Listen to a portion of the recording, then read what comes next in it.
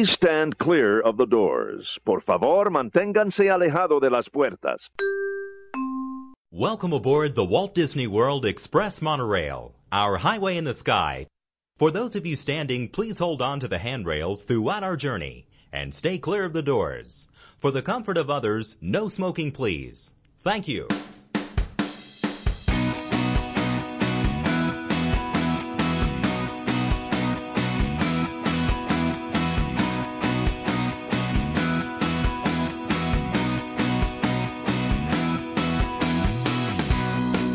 Folks, you're listening to Two Men and the Mouse, episode 208 on the White Dragon Podcast Network, recorded live on September the 2nd, 2020. This is your everyday guide to the magic of Walt Disney World and the larger Disney universe beyond it. My name is Kevin Kessler, and this week I am not joined by my good buddy and co-host, Peter Mandel, and I'll get to why in a second. But folks, Pete and I are two lifelong Disney fanatics who have managed to keep the magic of Disney alive in our lives every day. We want to share that magic with you. So pull up a chair, gather the family, or pop in your favorite set of headphones, and let's experience the magic together. Okay, I am super excited. I've talked about this a little bit on the show leading up to today, but we have a very special guest today, and I am so supremely psyched to welcome, someone that has definitely made a difference in my life and who has made an absolute mark on the world of Disney, and that is Sifu Mimi-chan from the Wallam Temple here in Orlando.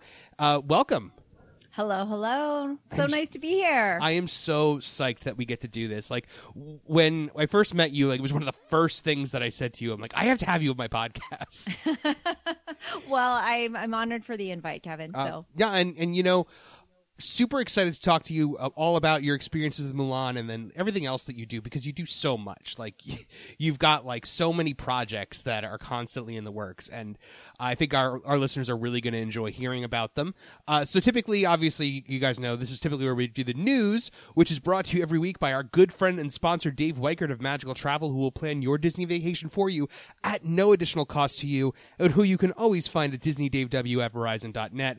But this week, since it's kind of more of a special episode, we don't have Pete here, we're going to save the news, because we're actually going to do, Pete and I are going to try to do a second episode later this week, where we do a typical Two Men and the Mouse episode. So I am going to take a quick commercial break. We're going to hear from our wonderful sponsors, and we'll be back with our e-ticket attraction of the week. So stay tuned, folks. More Two Men and the Mouse coming at you right after this.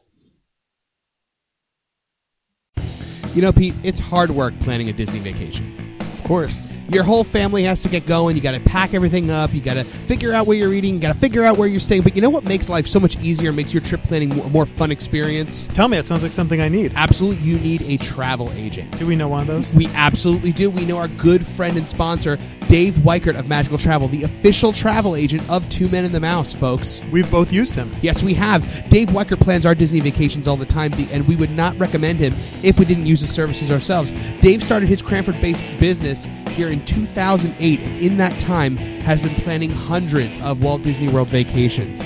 Dave plans every trip as if it were his own, and you will never find someone more passionate about Disney. Very easy to work with, and will do his best to make sure you're satisfied. Working with Dave, you're likely to pay less and get more. And what's better than that, Peter Mandel? Tell me. You never pay a charge for Dave's services. It is 100% free. Dave will plan your entire trip for no additional cost to you. That sounds awesome. Absolutely. Dave has helped over 875 families enjoy their Disney vacations. A graduate of the College of Disney Knowledge, Dave has visited every Disney World resort and has personally stayed at 12 Disney World resorts. He's dined also at every Disney restaurant. He's crazy about Disney food. That is an accomplishment. Absolutely. I wish I could say I did that. That's like the snack challenge times 10. Yep. Dave also gives you Disney dollars for land packages and shipboard credits for any Disney Cruise Line vacations you might be going. This can be used as cash at any Disney destination or store.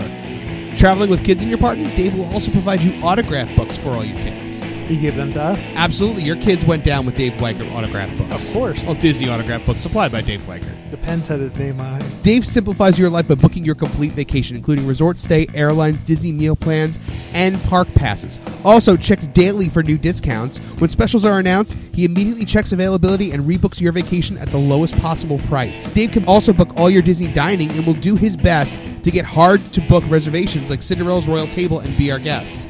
It's really, truly a no-brainer. Folks, take the stress out of your life. Dave Weichert of Magical Travel, the official travel agent of Two Men and the Mouse.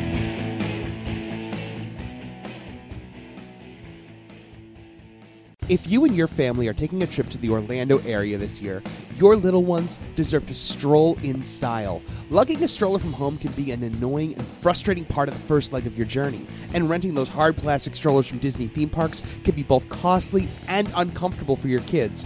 Well, I'm here to tell you about the solution to your child transport problems, and that's Kingdom Strollers. Kingdom Strollers is a Disney-featured stroller and crib provider that does exactly what you're looking for at a great price. Not only is it less expensive than renting a stroller from the theme parks themselves, but these are padded luxury models with features like drink holders, canopies, storage baskets, and more. What's more, you keep this stroller with you for your entire trip, whereas park-rented strollers, you gotta return them before you leave the park that day. This is gonna make those late-night post-fireworks bus stop queues so much easier, and Dad's shoulders are gonna thank you for it. So, how does it work? You just go to KingdomStrollers.com and make your selection on the stroller or crib that's right for your child. Just let the good folks over there know a great time for delivery and pickup and where you'll be staying. You can pick your stroller or crib up from the luggage stand at your resort and then drop them back off there at the end of your stay. So pack light, leave your stroller at home, and save up to a whopping 50% versus park price stroller rentals when you visit KingdomStrollers.com.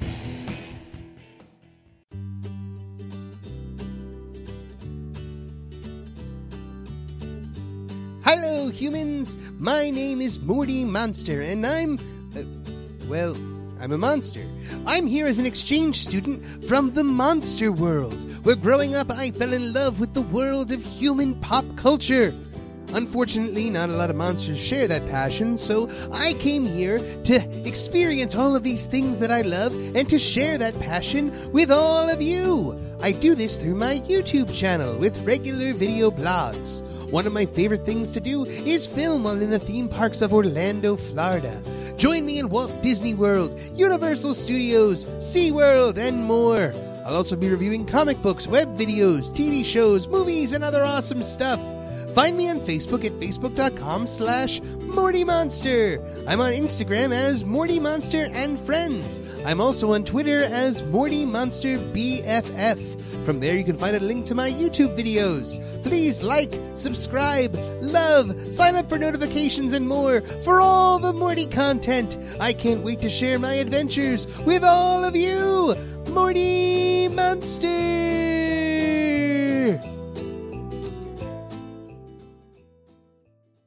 This is Bill Farmer, and you're listening to Two Men and the Mouse.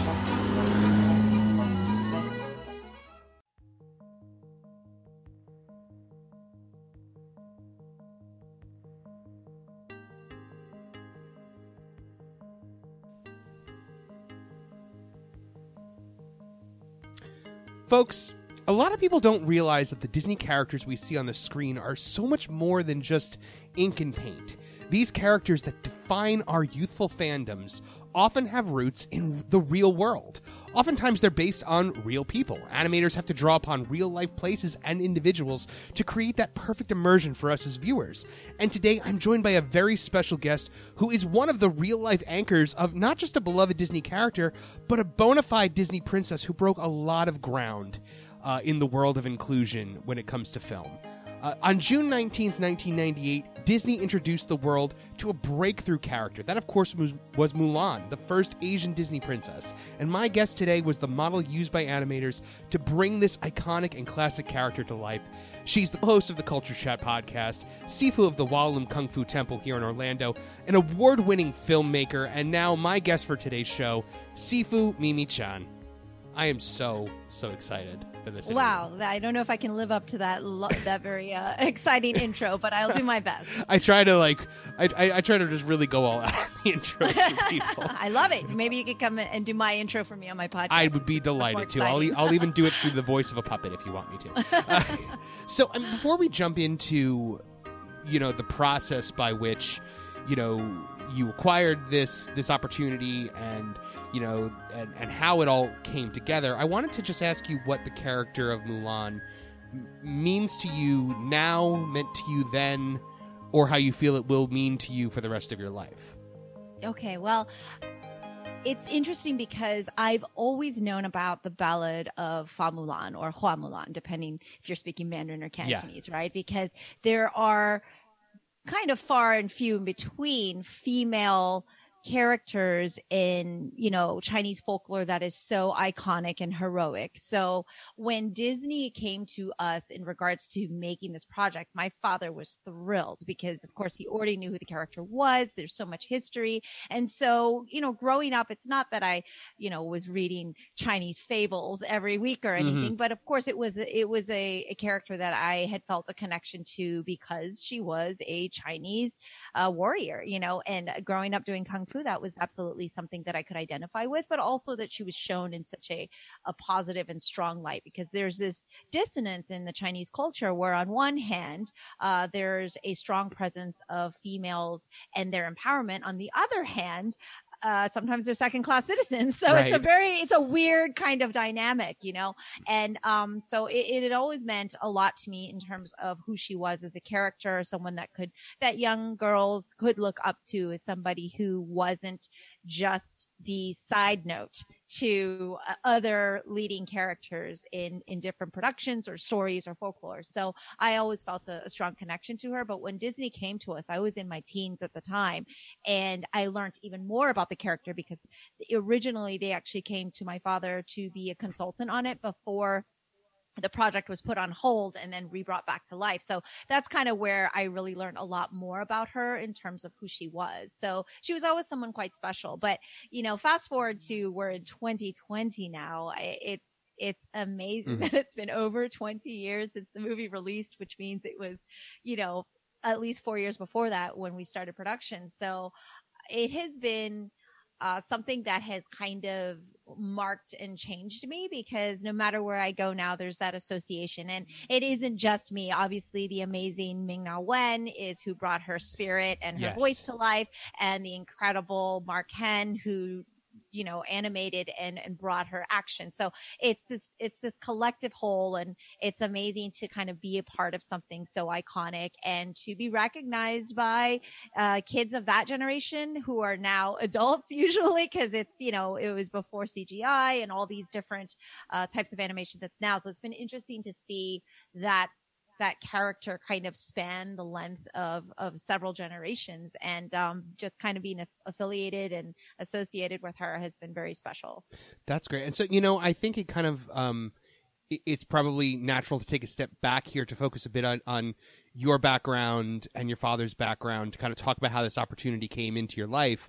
So, Sifu Mimi is an award-winning filmmaker, and the documentary she created about her father is available on Amazon Prime. If you have Amazon Prime Video, you've got it, so check it out.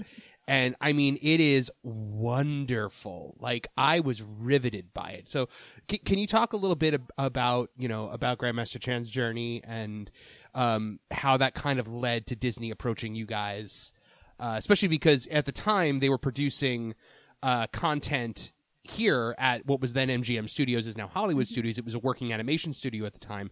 So if you could walk us down that a little bit, I think that would help provide some. Yeah. Of course. So absolutely. Well, first, thank you so much for your very, very generous compliments. I absolutely adore and loved working on Pui Chan Kung Fu Pioneer, which, as you said, is on Amazon. And it really does chronicle the life of my amazing father, who really I would not be Mulan without, because he has provided that background of Chinese martial arts and the culture here in the United States, as well as, within myself. But he's also shared that. So, my father has basically was one of the pioneers to start teaching Chinese Kung Fu on the East Coast to non-Asian practitioners. And it was definitely at that time, late 60s, early 70s, very, very rare, so he's literally someone who escaped communist China, made his way to Hong Kong, got on a ship, and this is, spoiler alert for those of you who are going to watch the film, but we are here in America now, and literally swam his way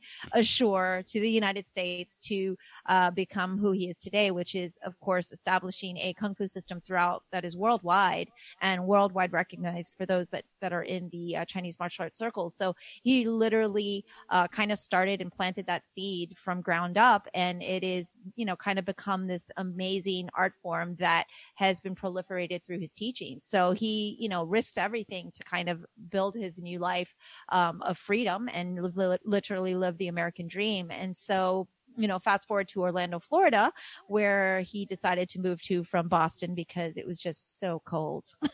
Yes. So very I'm cold. I'm from the Northeast. It gets very, very cold. Yeah. And, being from southern China, living in a condition where it's mostly warm, he just, and, being married to my mom, your mom from Jamaica, right? My mom is from Jamaica, exactly, which people usually do a little bit of a double take with, but that's the beauty of, I think, that American dream, that immigrant dream, and that melting pot that creates who we are now as a country is people like my parents who came to this country for that freedom and to be able to start their lives and build from ground up. And so together they built this amazing temple, which is in Orlando, which we're so happy for you to be a part of now. Yes. And it is definitely iconic. It's the first Kung Fu temple in the United States, and has pretty much we've been fortunate for it to thrive and grow in Orlando. But being in 1980, Orlando, Florida, if any of you are in the Central Florida area for a long time, you would know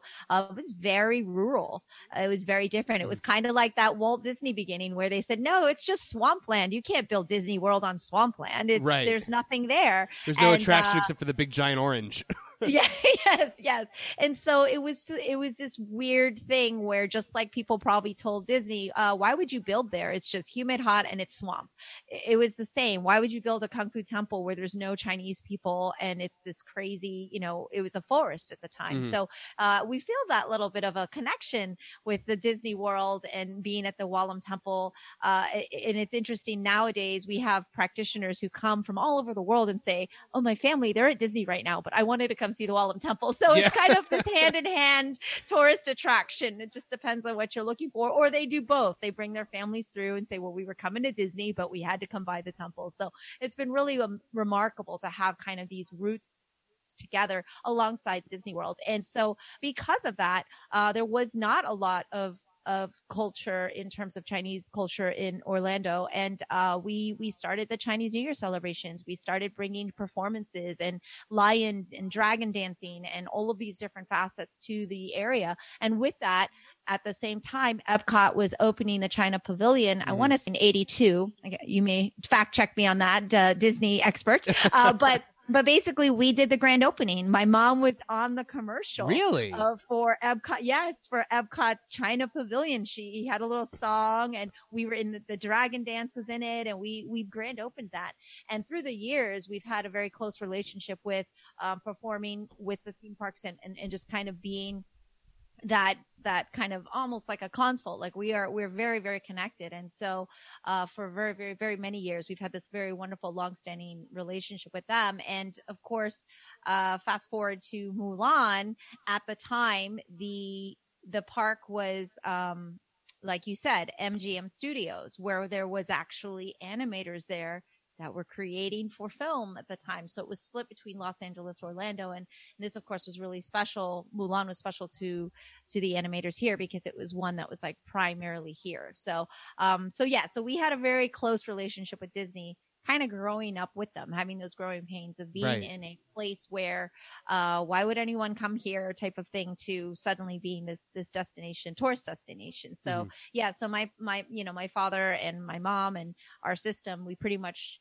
started a lot of the cultural events that happen here in Orlando. Yeah. I mean, when I decided that, as part of my fitness goals, I wanted to learn, self-defense and Kung Fu, like I had looked into what was around in the area. And I mean, the second I saw the temple, I was like, wow, like it's so different from just like you typically think of martial arts studios being like in strip malls and stuff like that. Yes. But this is its own gated compound.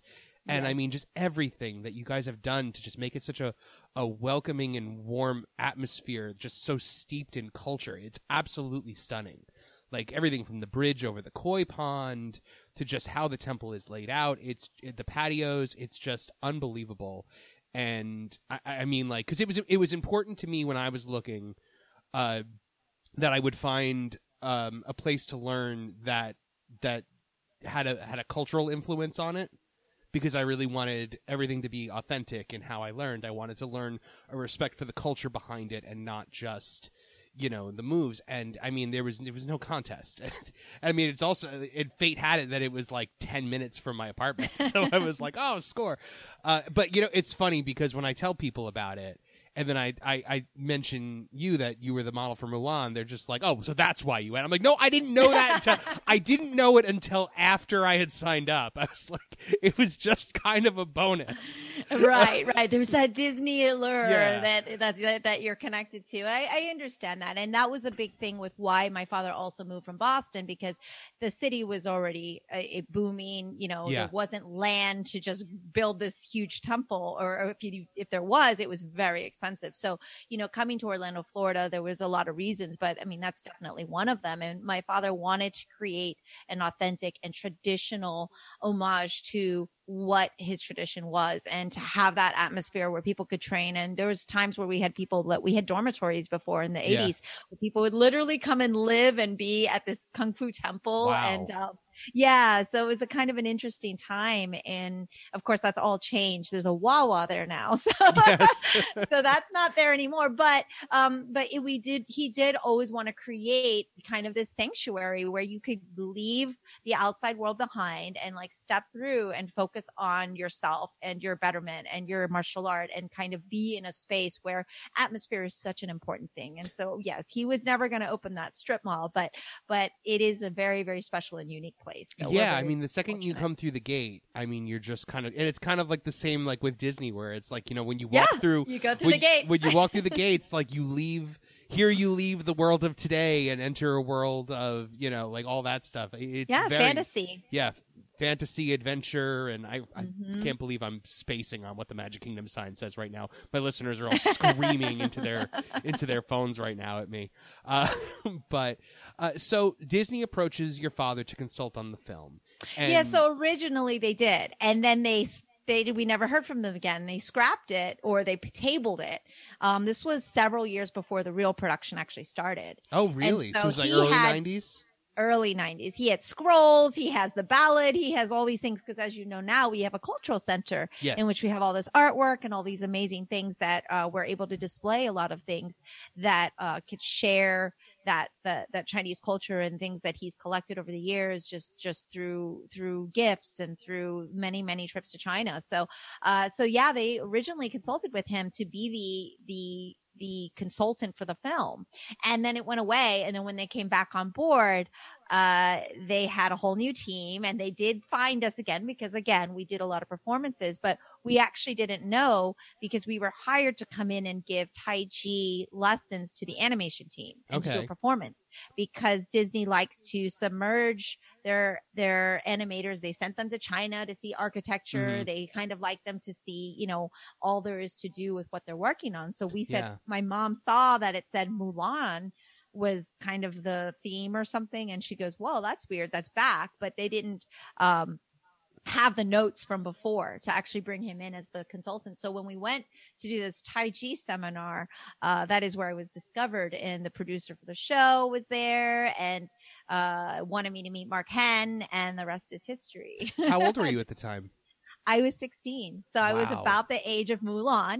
Yeah, I know. It's people who are doing their math are like, wow, she's not 16 anymore. But so I was about the age of Mulan, and I walked in, and I've told the story many times, but I know your listeners would probably like to hear. And, you know, Mark Henn was at the time had just finished, I think, doing all of the iconic princesses from, you know, Ariel to Belle to Jasmine, you know, so he had his own office, whereas the rest of the animation team's kind of in this big open, like cubicle, like very open animation, but he had his own domain because he's Mark Henn. And I walk in, and there's just wall to, you know, ceiling to floor wall of Asian women faces. And so in any other premise that could have looked kind of weird, but he literally was just trying to find his inspiration. And when I walked in, it was just kind of a kismet, and he was so generous. Several years back, an Orlando Business Journal did a piece on me, and he gave an interview and was like, yeah, it was just like Mulan walked in my room. And so from then on, he wanted to kind of use me as the model. And then in addition, my cousin and I ended up being the martial arts video reference. So we just ended up kind of working with the project at that point. And so because it was before they were doing motion capture, it was on the cusp of motion capture. Okay. It was already, the tech was there, but they did not use that. And they were very specific that I am clear that is not something that was used for this project. They basically filmed us as video reference. So we did all of the action sequence. We did all the choreography. They filmed it like they would a movie. And then they used that, probably at the time, VHS, and played it back over and over. So yeah. Yeah, I mean, that's something that Disney was always so famous for doing, and I think it really shows when you look at like even their classic animation as compared to other animation. They would take the time to go to China to work with people and models. Like there's even that classic shot of Walt Disney when they were animating Bambi, and he had a live deer in the animation studio. So you go in there. You meet with this legendary artist, and then just right away he's just like, boom, it's you. Like, we're going with this. Yeah, he pretty much, I guess, like an artist knows, right? An artist knows what he's looking for, especially having been several months already researching and just looking for kind of that look and feel. So yeah, it was really an interesting thing. So we did two different things. One is my cousin and I, George Key, Sifu George, my cousin, he was chosen to be Shang's look. And so he and I did still martial arts poses so that the animators could actually just practice. And so we literally would be like in the middle, like what you would think of an art class looking like, in the middle of a thing, doing these positions, and they would get practice doing the different stuff. Would you have to like hold in like in the pose for long periods of time? Yeah, I mean, not goodness. not like hours in one position, because it was a practice where they were doing fast sketch type of thing. And one of the animators also, I have it in the cultural center. He gave me his sketch because it was it was amazing, the speed in which they do these things. And I don't know what kind, if it was charcoal or what kind of art, but it was so spot on that they're like, you need to give that to her. Like that needs to go on. Like that needs to be. And so it was so cool because he gave that to me. And that was from the time period of when they were working on the project. So all of that was, I think, more like practice for them.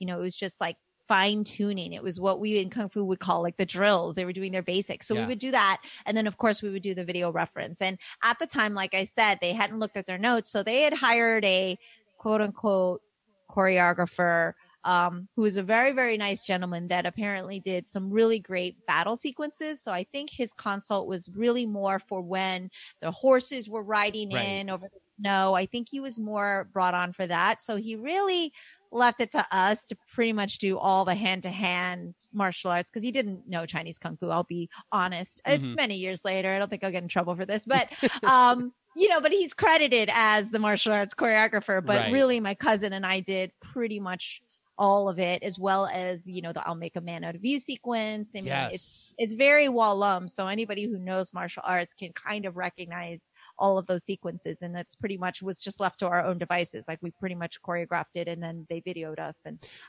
what's funny, to prep for this interview, I went back to Mulan and watched a lot of clips.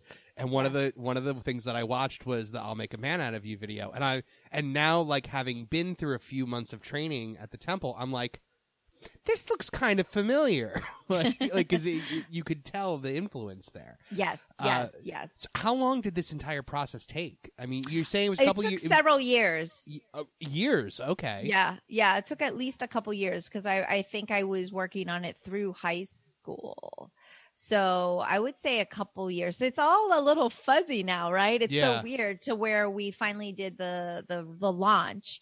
So I would say at least 2 years is when we were kind of going back and forth to studios. So to MGM. When was the first time you saw the character fully animated? Was that when the trailer came out? Did they show you something beforehand?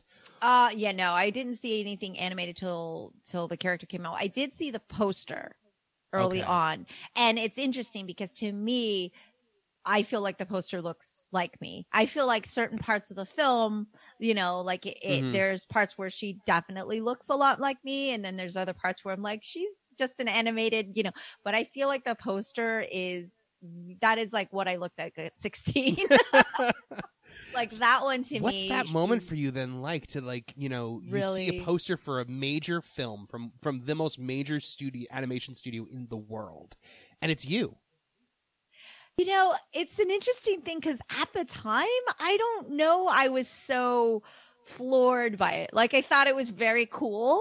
But I guess I've been a performer my whole life, having done a lot of stage and whatnot. So it just felt like another thing. But I mean, it was very cool, but it was cool because they gave us a ton of posters. And so I was able to sign a lot for at that time. Whoever was around the school at the time was really lucky because they got a lot of those signed posters by, you know, my cousin and I. And it was like, it was one of my dad's favorite gifts to give out to visitors or people. And had I known then what I know now, I think I would have been a little bit greedier and hoarded a few more for ourselves. Like I don't have any of the swag from then, but yeah, I think seeing the poster was for me that moment of like, wow, like I'm actually an animated character. And so that was I think that is something that I remember even more so than when we got to see the screening. So we did get to do a screening. I didn't get to go to the Hollywood premiere. That was my next question, if they flew you to the premiere. This sounds kind of weird and crazy, but at the time, it was just kind of bad timing, I think, because Pocahontas, the model for Pocahontas, I think, had just sued Disney. For her likeness use and not getting the residual like amount of money one would think. So people think also that I get residuals from Mulan, and I do not. So because we're specifically credited in a specific way. And so yeah. And so I think in the making of videos, they had us around. Mark Henn talked about us all the time, and they were very much instructed to make sure that it was very generalized and that the quote unquote choreographer was the one. Like I saw clips where he's showing, we're doing this with the animation team, and that's not exactly how it went down. So and like I said, it's been several years. Hopefully Disney's not going to try to sue me for saying any of this. But the thing is, they were being very careful and they were being very vigilant about how they came across with who did what in the film. I mean, even Ming-Na Wen, I think, had to fight for top billing as the voice instead of Eddie Murphy at one point. I want to Eddie say, Murphy, like, right? Okay. Yeah, because it was like, even on IMDb up until whatever, like it would, you know, like little things like that, right? Like where, you know, even though Eddie Murphy is an amazing voice and actor, and of course is a minority, at the same time, it's a Chinese film. It's a Chinese American film. And so, there's always a little bit of politics and a little bit of things like that you have to kind of combat with, but it's still really magical to be a part of such a amazing project that has captured the hearts of so many and has definitely been an amazing experience overall. Oh wow. Yeah, I can't. Have you ever met Ming-Na Wen? Okay. Yeah, so what's weird is not until several years later. So up until about maybe 5 years ago, she comes to do the candlelight procession at Epcot. Disney Candlelight, and someone decided we need to do a Mulan reunion, and I met her at one of her first ones she did, and like so every year or two or every other year we've been doing Mulan reunions backstage together. I think last year they were trying to do kind of a PR moment with it, but it just didn't get done in time, and so we usually just do a private like hello, and I posted that on my Instagram and stuff. She's incredible. She's a Disney legend. I adore her, and she's everything that I think fans would want to know she is when you meet her. So good to hear. Gracious. She spent so much time. I brought, you know, a couple of my girls, like the fans, they were doing performances on site. So I was able to bring them, and she was gracious with them. She took photos. She's just amazing. And yes, it's always nice to hear when a A-list actor like herself is unbelievably gracious with her fans and with others. Like, she's so down to earth. So yes, so everyone should continue to adore her, and she did. She's the voice and the spirit of the character, and it's very cool to have those Mulan reunions and to have that connection to her. Yeah, one thing that I think really stands out about Mulan as a character, it was representation at a time where there really wasn't a lot of representation for people of color in film, especially animated film. I mean, it took how long to get Princess and the Frog? Frog, and so Pocahontas had come before Mulan, and I believe Pocahontas was the first Disney princess of color, and then Mulan comes along, and so like, what did that mean on a cultural level, do you think, for a lot of people to see this character kind of come to life? Well, I think it was huge. It was big then, and it's still big now. Yeah.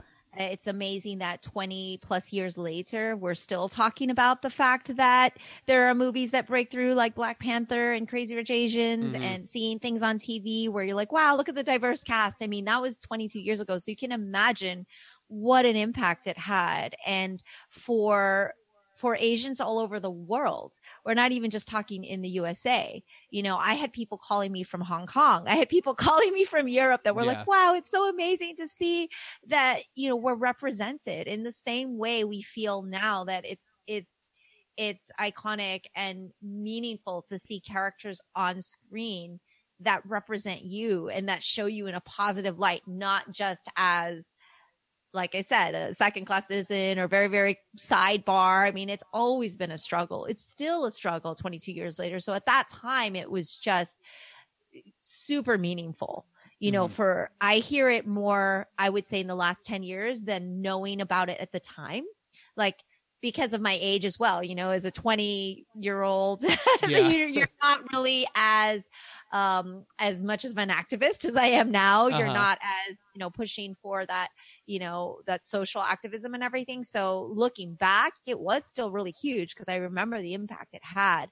But even now, I hear from grown women who come up to me crying at signing events and things about what it meant to see someone that looked like them and Disney princess and who was strong and powerful. And I always like to remind everyone, really one of the first ones who did not get rescued by the prince. Yes. Did not get rescued by the male lead. Yep. She's the heroine, truly. Yes. And so that was, because as much as like Ariel's like one of my favorites, right? So as much as I love that, I mean, still, Eric was her knight in shining armor in a sense, right? So it was definitely groundbreaking, and I think paved the way for other characters that were more like her in terms of she is the actual heroine as the female lead. Yeah, Ariel was kind of the last princess that kind of had that damsel in distress thing going on. She was also one of the last ones to have that love at first sight thing going on. Like Ariel was kind of created, and I love Ariel. Ariel was kind of created more in the vein of like the Auroras, the Snow Whites, the Cinderellas. Whereas then you started to see this shift in the 90s toward characters like Mulan, like Jasmine, like Belle. Belle, I think, was the first Disney princess that was just kind of like not a damsel in distress. And then Mulan actually to be because I mean, even in Beauty and the Beast, it's the Beast that throws down with Gaston. Exactly. He's still getting that moment of heroism. When Mulan, when you see Mulan, when she takes up Shan Yu's big, huge sword, and like when she has that fight scene is just spectacular. And it's really the first time you've got this female action hero as a Disney princess, and that I think is one of the cool things. Also, is the fact that like she's a Disney princess and she's an action hero, like not even just a Disney character. Man, I love it so much. I'm just totally I mean, I think out. It's great because there's a redefinition of princess as well. Like the word princess itself, and it's like you can still be a Disney princess, but you can also still stand on your own and also save everyone around you and be that shoulder and that weight and that, grounding for everybody else. So yeah, because she literally saves everybody else. Shang is there as that male co-star, but that's the point. He's actually the co-star and she's him, so I think it was it's something definitely, like I said, I'm just super proud to be a part of, but I think it was important. She was a very important pivoting moment for female characters and princesses. I mean, that moment at the end, when she's at the Emperor's palace and all the people bow to her. Yes. It's such, like, I'm getting chills just thinking about it. Like, Yeah. it's almost like that Lord of the Rings moment where it's like, my friends, you bow to no one. Like, it's like that tear-jerking, like, feel-good, awesome moment. And, you know, the other thing I love about Mulan is that it's a fun movie. It's a funny movie. Eddie Murphy injects that, like, that comedy into it when she picks up Mushu and, like pulls on him to light the, to light the rocket. Like, it's... I absolutely love it. Now, you know, obviously the live action movie is coming out. In what, 2 days, I think? Yes. Very, very soon. Yes. Long time in the making and now a long time waiting release. Yes. Yeah. Now it's going to be on Disney Plus for $30. Right. When I first heard that, as you know, like a young guy in my 30s, I was just like, $30? I'm not paying $30 for blah blah blah. And then like all of my listeners were like, no, Kevin, you don't understand. For a family of 4, this is a bargain. And I'm like, oh yeah, like I'm not really the target on this one. Exactly. So, I mean, how are you feeling about what you've seen about the movie? They made some major changes. I don't believe Shang is in it. I know Mushu is not. Most of the music is cut. Yep. It seems to me like they're just trying to make it like a straight up action adventure movie. And it's weird because I actually think that was a better choice, because I think it's very hard seeing a lot of the live action films to embody what the animated films do. Yes. Right? I mean, as good as some of them have been, I think it's almost better that they just kind of do the character and then do that take on the character versus constantly being compared to something that probably will never live up to. You know, I know fans are pissed off that there's no music. I'm sure they're going to have like some reprises of the theme. I'm sure you'll hear it, right? But I get it. I get that they wanted a musical, and I get that they miss having that, you know, comic relief. I think it's taking a much more serious tone.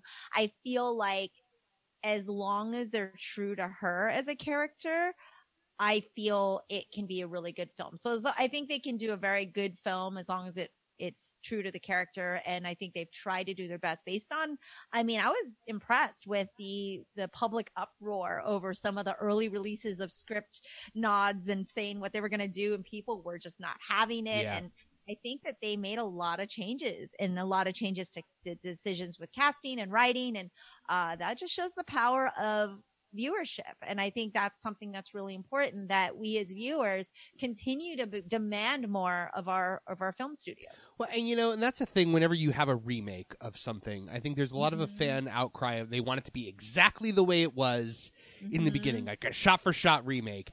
And like Final Fantasy VII Remake came out earlier this year on the PlayStation. And it was a remake of the 1997 RPG. And I remember my one friend was like, well, if it doesn't have this, and this, it's going to be garbage. And I said, well, if you want this, and this, there's a game out there called Final Fantasy VII that you can go play. Like, you know, you have to reinvent things when it comes to these remakes. And sometimes they do, like you said, skirt a little too close to what the animation did, and you can't recreate it. Like Aladdin, Aladdin's one of my all-time favorite Disney animated films. But when I turned the live action on and he's just walking down the street going, one jump ahead, and I'm like, nope. I turned it right off. Yeah, it's just, you don't get the same feeling. And no matter what you try to do, it's not going to be the same. And that's the point. And it's a different medium. So even though they're both films, animation and live action are different mediums. It's just like why some books, when they get translated to film, people get mad because it's not just like the book, but that was the point. It was written as a book, not as a film. And this is a discussion I've had on my show many times with a great friend of mine, Greg Rucka, who wrote the screenplay for The Old Guard, but also is the comic writer. And he's like, it's totally different. I wrote something completely different because it's a different medium and you can't write it the same.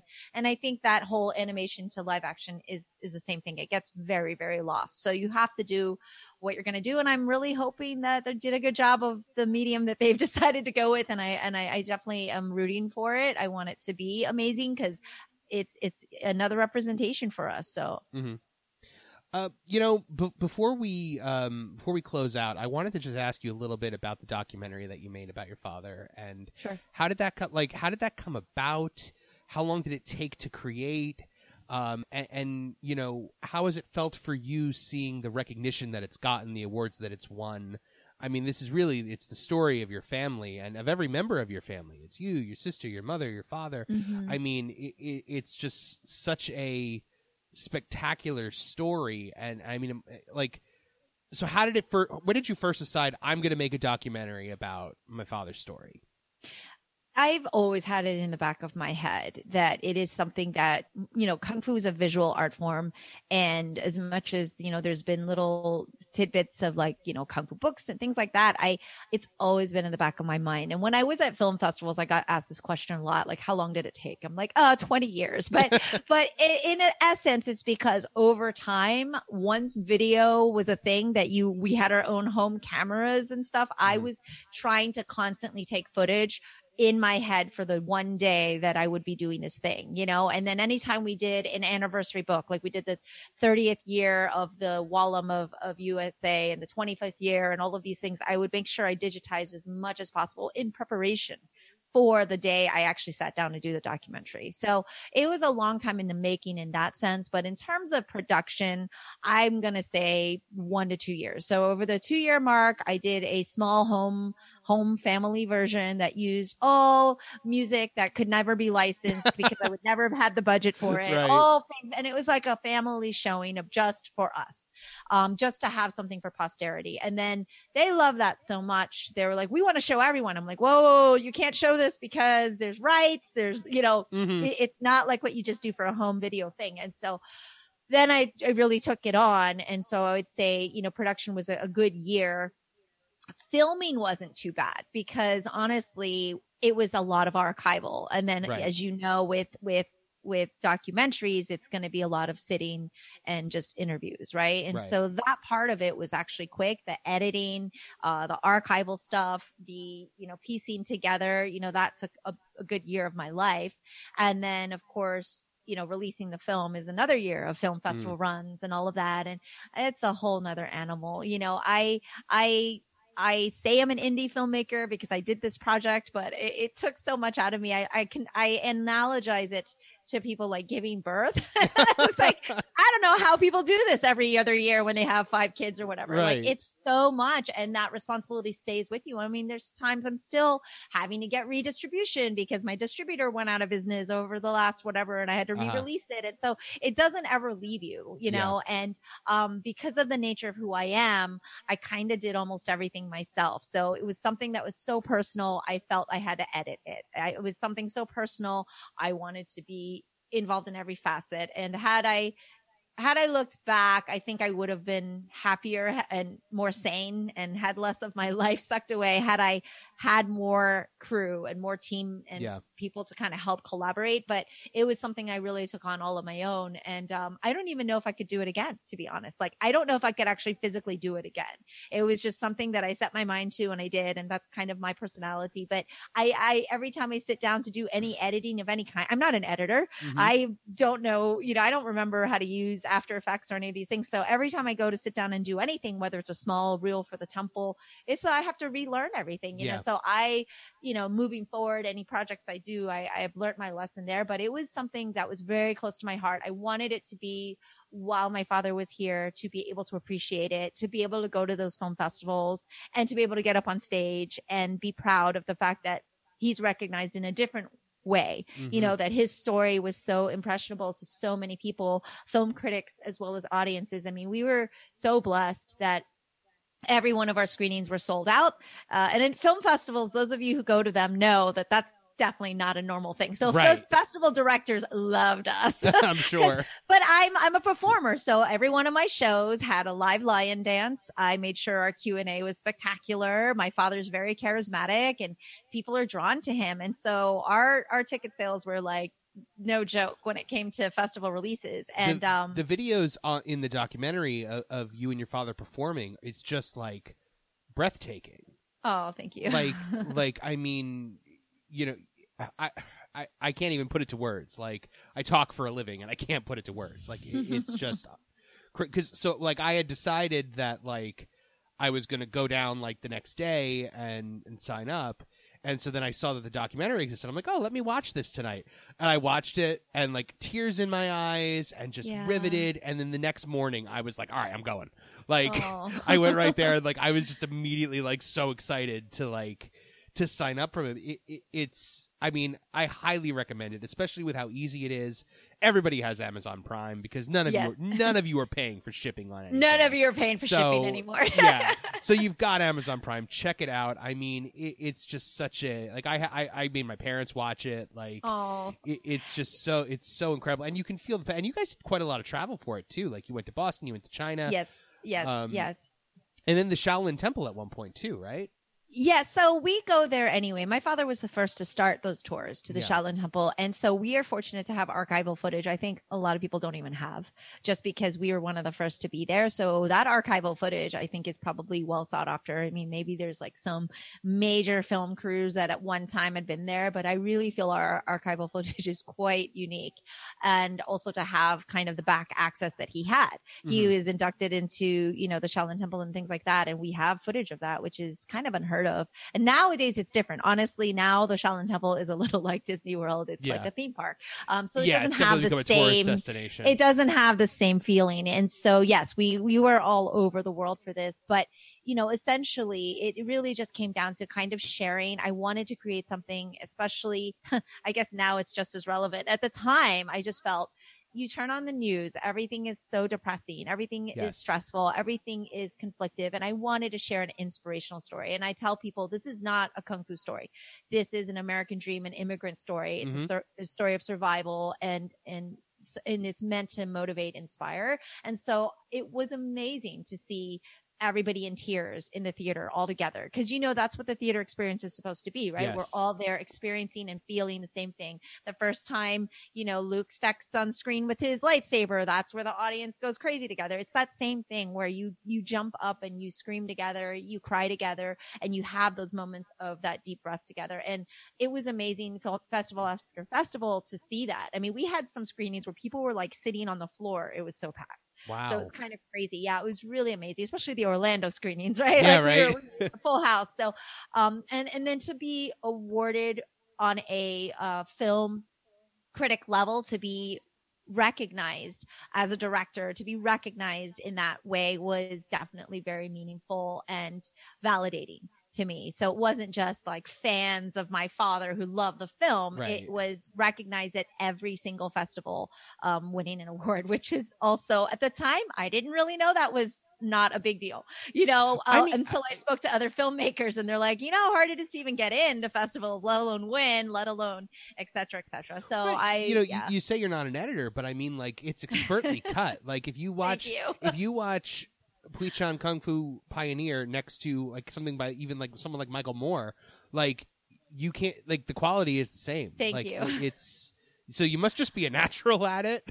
I accredit that to my Kung Fu training. Everything I do with as much precision and hard work. And so I tend to be a bit of a overachiever and a little bit on the OCD side, maybe a lot.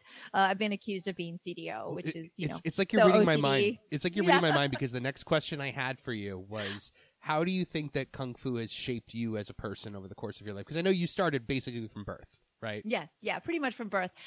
It's absolutely who I am. And so when I had that choice of, do I go to Hollywood and pursue my film career, or I did go to Hollywood to quasi pursue that, and was on a track where I could feel, because I'm such a dedicated, hardworking person, because of my Kung Fu, I feel like it could have been a path for me, but I am a martial artist at heart, and LA was not my home. Yeah. It was not a place I could feel comfortable. I missed my temple. I missed my roots. And so being a Kung Fu teacher, being a Kung Fu practitioner is who I am. And so what does that mean? Kung Fu is hard work.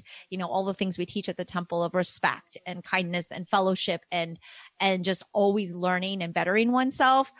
That is who I am. And that plays into every facet of my life. Any success I have, whether it's through film, whether it's my, ability to do podcasts, whether it's my ability to do performances, because they're not one and the same, is because of who I am as a martial artist, as a Kung Fu practitioner. All of those skills and all of the discipline that I've learned through my Kung Fu practice plays out into every facet of my life. So the reason I was able to do that film, edit, all of those things is because of my Kung Fu training. So, and it's just a bit of my personality as right.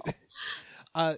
My last question for you is, what are some of the most important lessons that you learned from Grandmaster Chen that you now pass on to students at the Wallam Temple today? That's a great question. And a little bit of what I just said was really bettering yourself. You know, if you read one of his books that he talks a lot about his philosophy, the reason we train Kung Fu is not for kicking and punching. Yes, it's for our health and well-being and all of these different, characteristics, but really bettering yourself, finding your self-discipline, learning control over your body, over your mind, and having that self-control, I think is one of the most important things. So at the end of our class, we recite a lot of different things on our martial arts altar. It's not religious. It's really more philosophical. And I think those teachings are the ones that I'm still learning. Just because I've been doing this for 40 plus years does not mean I've mastered myself or mastered the art of self-control or discipline. I have to constantly work at that. And I think understanding that as well is the lesson in itself, knowing that you're constantly bettering yourself, getting 1% better every day. That is something I think people forget, because we are in a society very much where you get a certificate and you think you're done learning that. Yes. I've checked it off. I'm a PhD now. They say you have the God complex as a doctor or something, right? Mm-hmm. Like, so I think when you're a martial artist, it's a very humbling life because you're never at the top. You're constantly learning, constantly trying to improve oneself. And I want my students to also live by that, because the world, I think, would be a better place if we all had empathy for one another and knew that we were all a work in progress and that no one was, quote unquote, better than the other person, that we're all going towards that same goal. Well, as one of your students, I appreciate that. And we'll keep that in mind. I mean, you know, people have noticed a big change in me over the last couple months, like, you know, physically and mentally. You know, I've dropped since I've joined the temple, I've dropped 25 pounds. Wonderful. And just have so much more energy. And it's amazing how you put in the work and it just happens. Like the other day, even just the other night at training, I went up into Iron Bridge for the first time. Wonderful. And it just happened. Like, it wasn't like a strain. Like, I just kind of arched and it just happened. Yeah. And it was just this blossoming moment in my head. And I think it's exactly what you're saying. And it was just such a great moment. And you put together such an amazing location and community around everything. And I mean, it's just, you should be insanely proud of it. Oh, thank you so much. Well, it is a testament to my father and my mother's vision for creating this space for people. But, you know, back to your training, consistency over time. And it's kind of an aha moment or, oh my gosh, this just happened moment, because if you are there consistently over time, that is where you see the progress, and progress is hard to see when you're just, you know, trying to measure it daily. It's something that you see kind of over time. And that's a testament to the fact that you're coming to classes and the weight loss. Listeners who don't know, we don't train in air conditioning. No, no, we do not. So a big part of it is also it's Florida in summer. And so kudos to you for being able to endure the heat. And we do a bit of tradition. That was one of the traditional things. It is not actually good for your respiratory system to be in that cold air in Chinese custom. And so we encourage a lot of hydration, but yeah, we train in the open air, as we call it, at the temple. There's no AC, guys. Yeah, no, it is definitely a sweaty experience to paint that picture. But you know, and also, you know, you put out a lot of these like you and Sifu Oscar put out so many fitness kind of videos through social media. Do you want to give that a plug? Absolutely. Yeah. So in addition to all the different things that we're doing here with the movie, I do a culture chat podcast, like you said. That's something completely different from my Sifu Mimi persona, but we feel that there is a lot of information that should be shared with everybody who don't maybe live in in Orlando. So we do a 40 Fit Foo, and that's specifically for people who are 40 or just feel 40 and up and just want to make sure they're able to continue their regimen, whether it's Kung Fu, Tai Chi, fitness, anything. And so we give a lot of quick tips on that. We just actually had our 100th episode. Yes. And so all of this is on our YouTube channel. So we have Wallum Films as our YouTube channel. And in addition, we have Kung Fu Pod, which has Sifus from around the world that kind of guest star in that. We do self-defense things. We do things on philosophy. We have a lot of different outlets that kind of we want to appeal to martial artists around the world and any practitioner that wants to just stay in shape. So Sifu Oscar and I do that 40 Fit Foo every week and have been putting that content out for 100 episodes now. So we've taken a little bit of a break now in the last couple weeks as a little bit of a congratulatory for us. Like we've taken a bit of a victory lap. yes, since we had the 100 episode, but we are definitely going to get started back on that again. And you can follow me at Sifu Mimi Chan on all social media. That's where I post everything. So yeah, I do my best with that. I'm not great at social media, but we try to share what we've learned with others. And your podcast that you do with Greg Rucka, where can folks find that? So that's culturechatpodcast.com. And ironically, that started over COVID. So because of the pandemic, Greg Rucka is one of my weekly guests and we kind of co-host something weekly, but separate from that, I have been doing it for, since 2016, no accident there. And I do a lot of different subjects. So I cover everything from Kung Fu, martial arts to social justice, to just so many different interviews with authors from, comic books all the way to YA novels. So I do a lot of different interviews on that as well. And that's weekly. And then it's become twice a week because Greg Rucka and I have been doing our weekly rants, as we call them. Yes. So we like to talk a lot about current events and things that are going around the world. Right. And anyone that wants to learn more about the Wallum Temple, where can they go for that information? So much to plug. Yes, I know. Thank you for that. It's Wallum.com. And again, if you just follow me on social media at Sifu Mimi Chan, I'm constantly putting out content, but Wallum.com pretty much is our website. You can see lots of fun videos as well there, but it's all interconnected. So yeah, and that's WAHLUM. Absolutely. Is how you guys spell that. And yes. I mean, like, even just look on YouTube, like if you just type it in, you'll find the video that you put together with the demo crew, and it's insane. There's a lot of you in that video. There's a lot of your dad in that video, and just a lot of instructors. And when is this releasing? Today, probably. Oh, today. Okay. So I also encourage you to follow Wallum Films because there is, you'll be the first to kind of hear, that there is a really cool project that's going to be released in the upcoming fall. And that's going to be pretty special. And we'll do a YouTube premiere on that. So definitely follow Wallum Films if you're interested in martial arts and just the performance side of it. And, I think you'll be very surprised and happily surprised. Oh, that's awesome. That's a great. So anything else you wanted to bring up or touch on?